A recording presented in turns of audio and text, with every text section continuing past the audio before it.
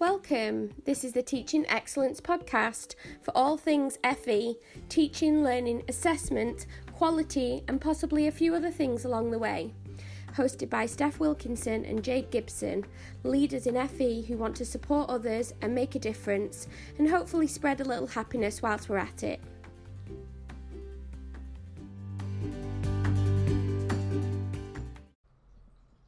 Hello and welcome to the Teaching Excellence podcast. So today is a crazy day actually, in that we're recording from the AP North event, which is a collaborative event focusing on advanced practitioners and teaching and learning at Sheffield College, and that's come about with the collaboration between the ETF AP Connect project but also the Yorkshire Advanced Practitioner Network that I've been part of very recently. So I had a crazy idea that while I was here at the event I would interview some people, and we're experimenting as we go along with some new equipment, but the first person that's come to join me is Dan Williams. So hi Dan. Hello, how are you? I'm good, thank you. How are you? Good, thank you. No, I'm so grateful for you to say you'll do it. We're kind of figuring it out as we go along. I've just been explaining to Dan, so those who usually listen to the podcast know that Jade and I have very informal, flowing conversations, and we just record it. We don't really edit it, but that's been really positive. People have received it really well. Okay. So we're going. Dan's not used to that. Not at all. Most of my conversations are bumbling messes that digress, but we'll see where we go. Yeah, so I have reassured Dan that this is kind of how I usually work. But we've just had a quick chat, and we said that we'll talk about teaching and learning, your experiences. So let's go to you. Let's go to your background and experiences, and then we'll progress it on from there as to where you're at and what you're doing. But also start with where shall I start with a bit about me? Yeah, do without being self-indulgent or anything. But yeah, so I'm a lecturer in initial teacher education at the University of Derby.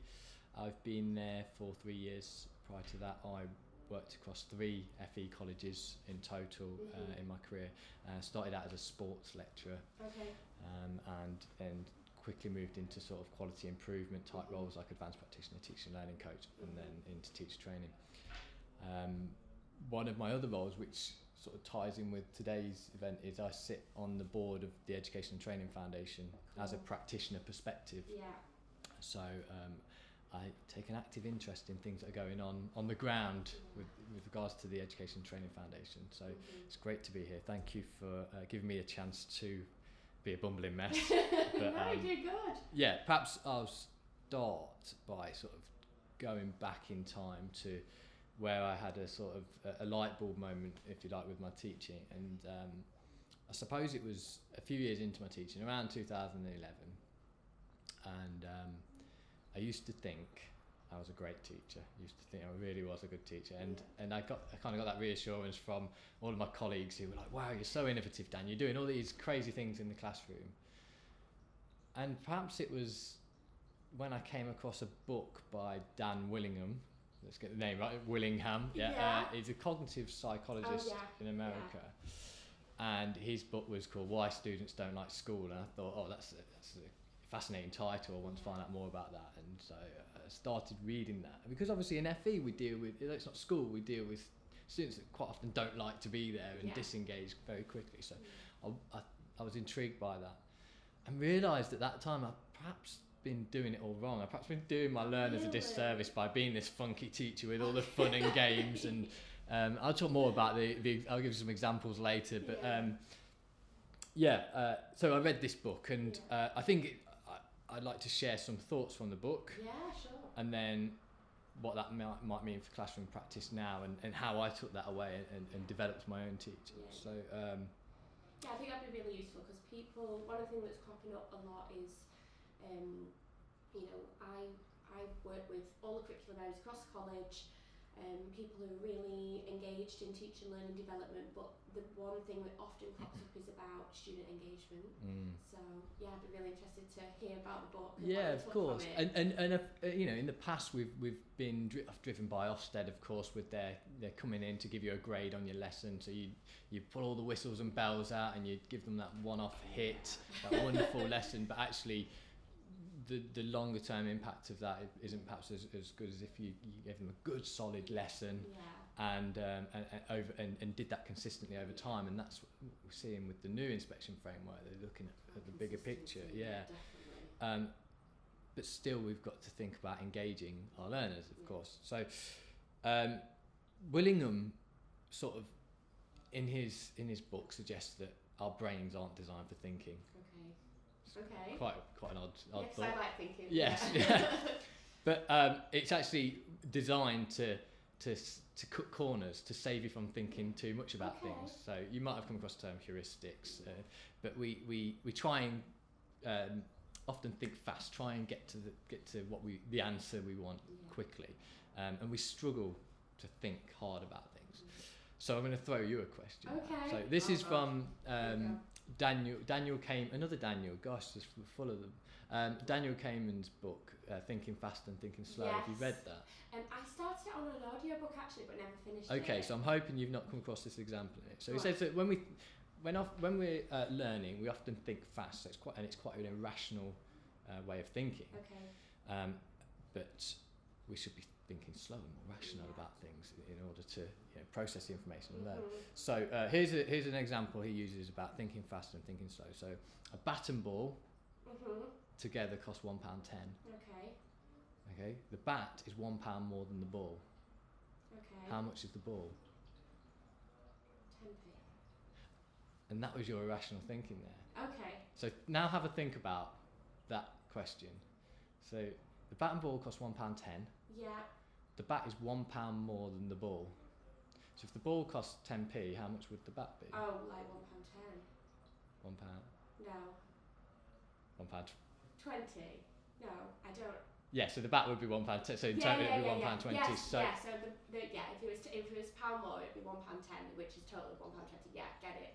So what is the answer then? Putting you on the spot now. Damn. So the answer, if the bat is £1 more. I'll help you out. Help me out because I'm trying to host a podcast here. Yes. So it's £1 and 5 pence. So then Get it. the ball is 5 pence. Of course it is. Yeah. Okay. Of course it is. Of course it is. But what happens is we automatically, our brain tries to cut Yes. corners and Yeah. think we've come across this. Yeah. It's pound, of course. Yeah, I knew there was a trick answer, but I couldn't think past the trick. Yeah. And that's quite often the case with learning. We try and cut corners. Yes. So people enjoy mental work if they have success in it, but they very quickly switch off if they don't have the success or if it's too hard a challenge.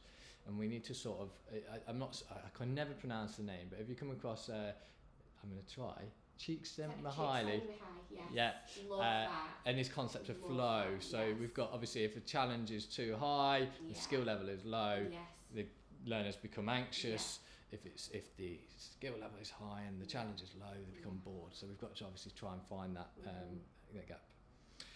Let me just go back to Dan Willingham. I told you I digress quite quickly. It's fine.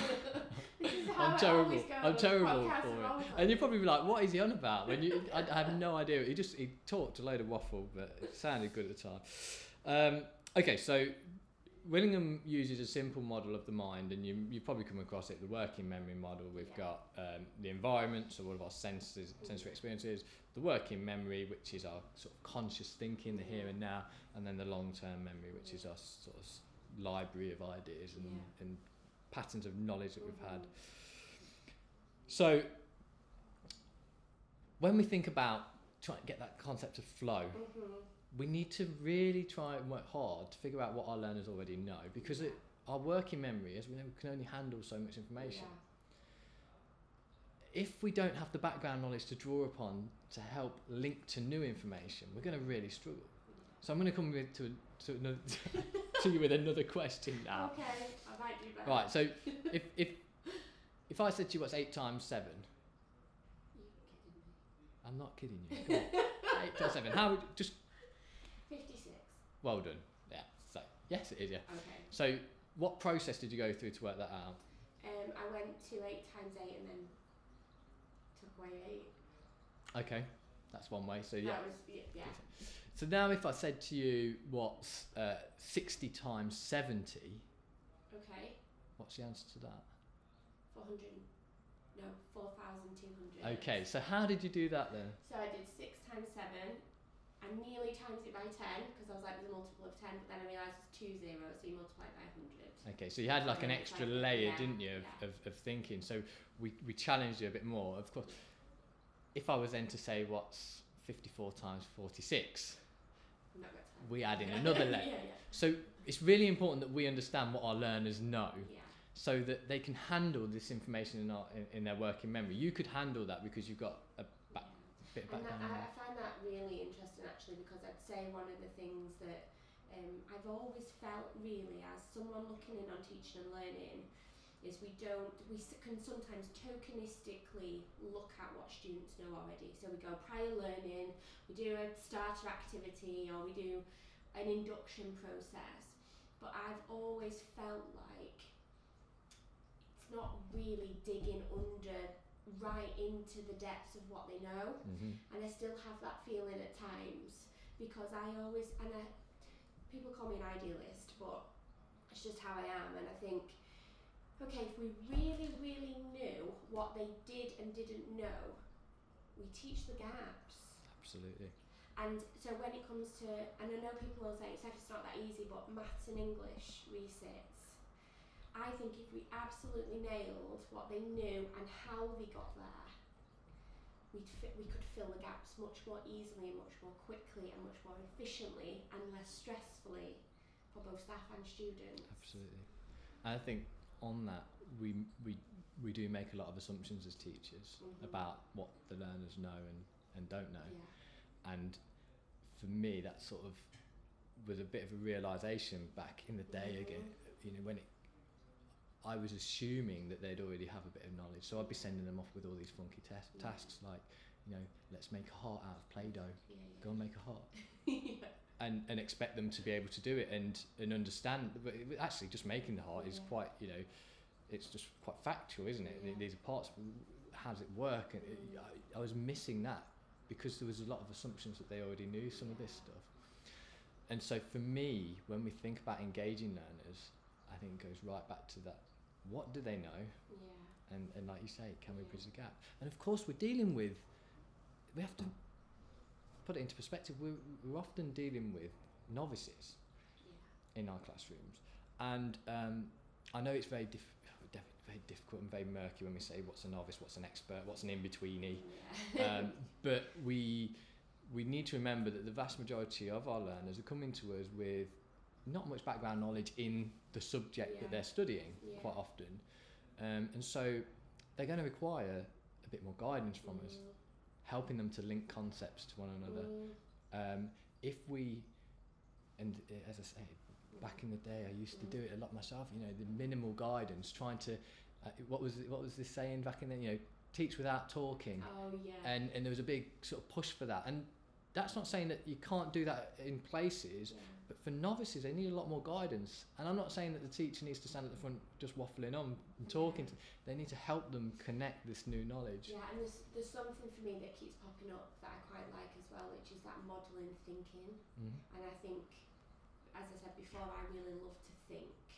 I do it by an accident as well as on purpose, but a couple of things that I've really picked up on is, one, you mentioned about how we're okay thinking quite hard about something if we can see successes, but in where we're struggling a little bit, actually we can disengage. And I can think about that on lots of different levels. So either students struggling and then you get disengagement and I can't do it and it affects mindset, or from a teacher perspective or from a personal leadership perspective, especially like if I talk about current situations, some leadership challenges are complex and you've got to think really hard about them, and then you've got to think about how you fit into that, how other people fit into that, and then how we've got this bigger picture of developing teaching and learning. When you're not getting the successes or the momentum that you kind of would hope for or can give you some quick reward, you start to question yourself, or you question, am I doing the right thing, or is there another answer? And that's for me the disengagement that can start to happen. But yeah, if you think about that from a teaching perspective, you can get real disengagement if students find it hard. And that really, I think students come to us at college, don't they, with quite a lot of experience in school where they might have really been pushed and challenged in a way that's not been supportive or scaffolded, and people who know me do know that I am not a let's hold someone's hand and guide them through. It's coaching, it's challenge, it's positive leadership of a classroom that kind of really pushes students to be the best that they can be. But I think there's something in there as well about modelling thinking, for sure, that I really think is powerful. Yeah, absolutely. And we've just got to keep in mind that as daft as it sounds, it's quite counterintuitive, really, isn't it? The brain doesn't like to think, it likes to cut corners, and you can see that efficiency, isn't it? Like evolutionary efficiency. And we've got all of our biases and things that come into that, but we've got to try and mitigate against these issues with thinking. But in order to do that, we really need to know what the students know. And I try to always think about, I've just got my eye on time, but I try to always on the podcast talk about practical application of all the things that I'm debating.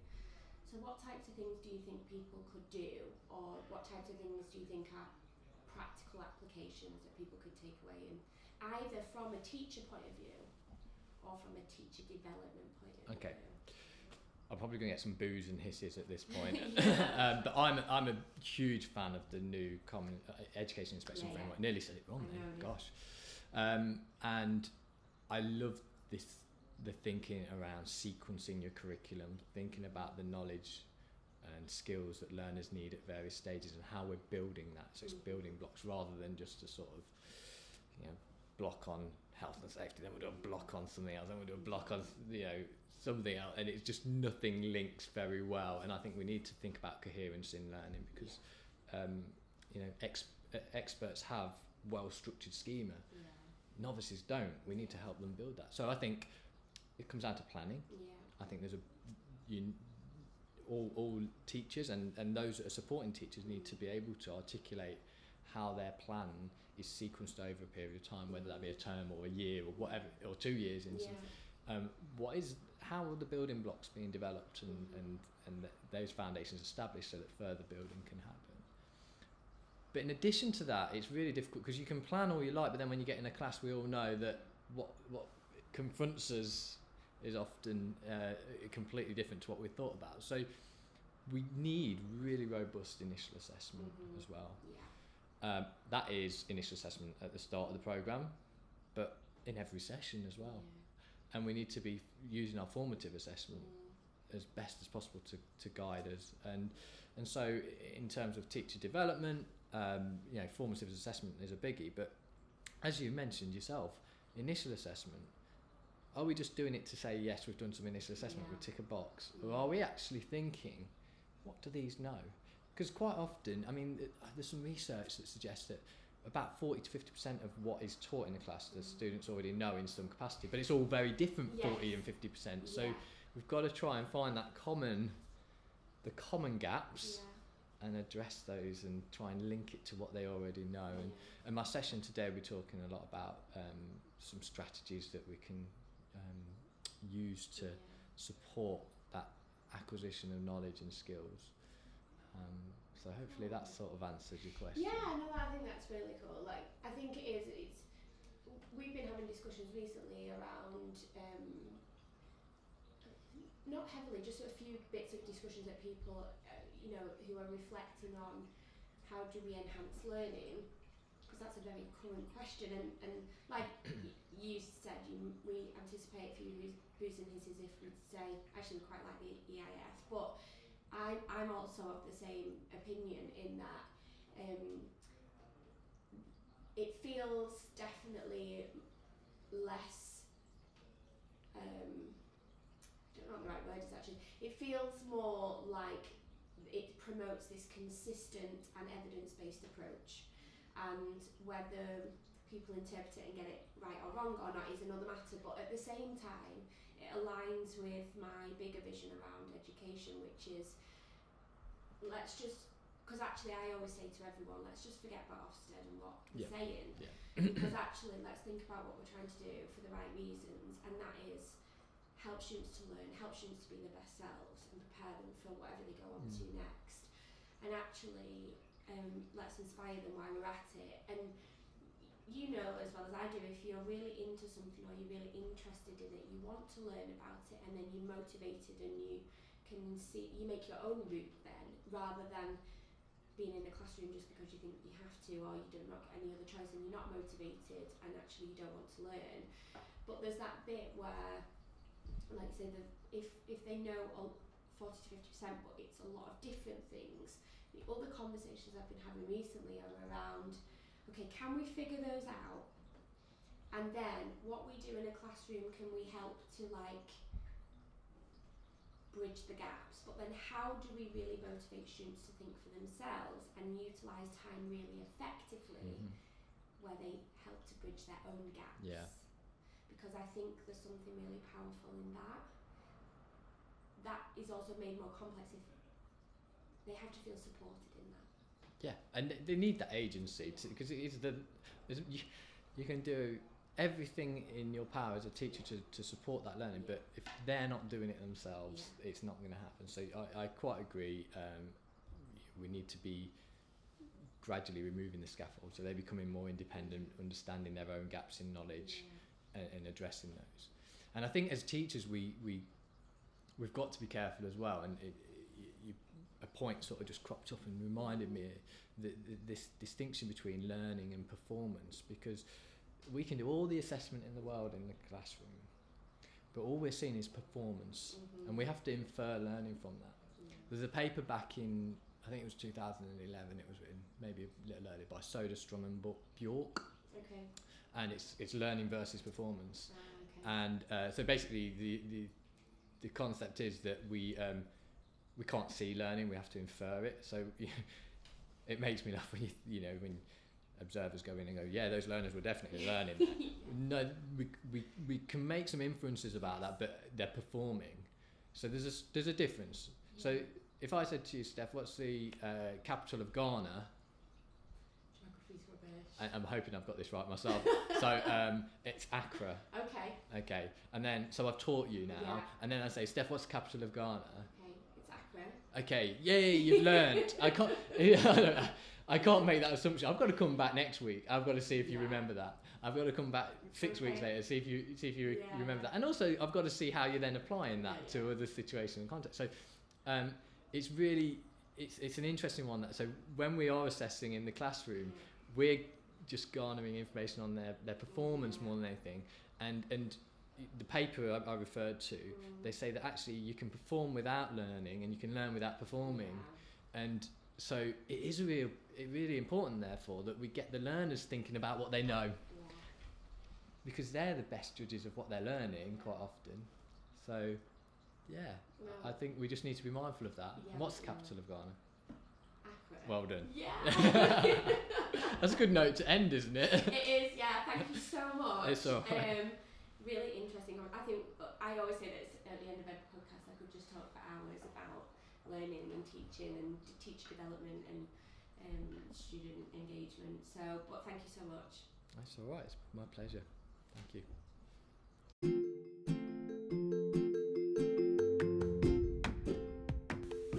Thanks for listening to the Teaching Excellence podcast.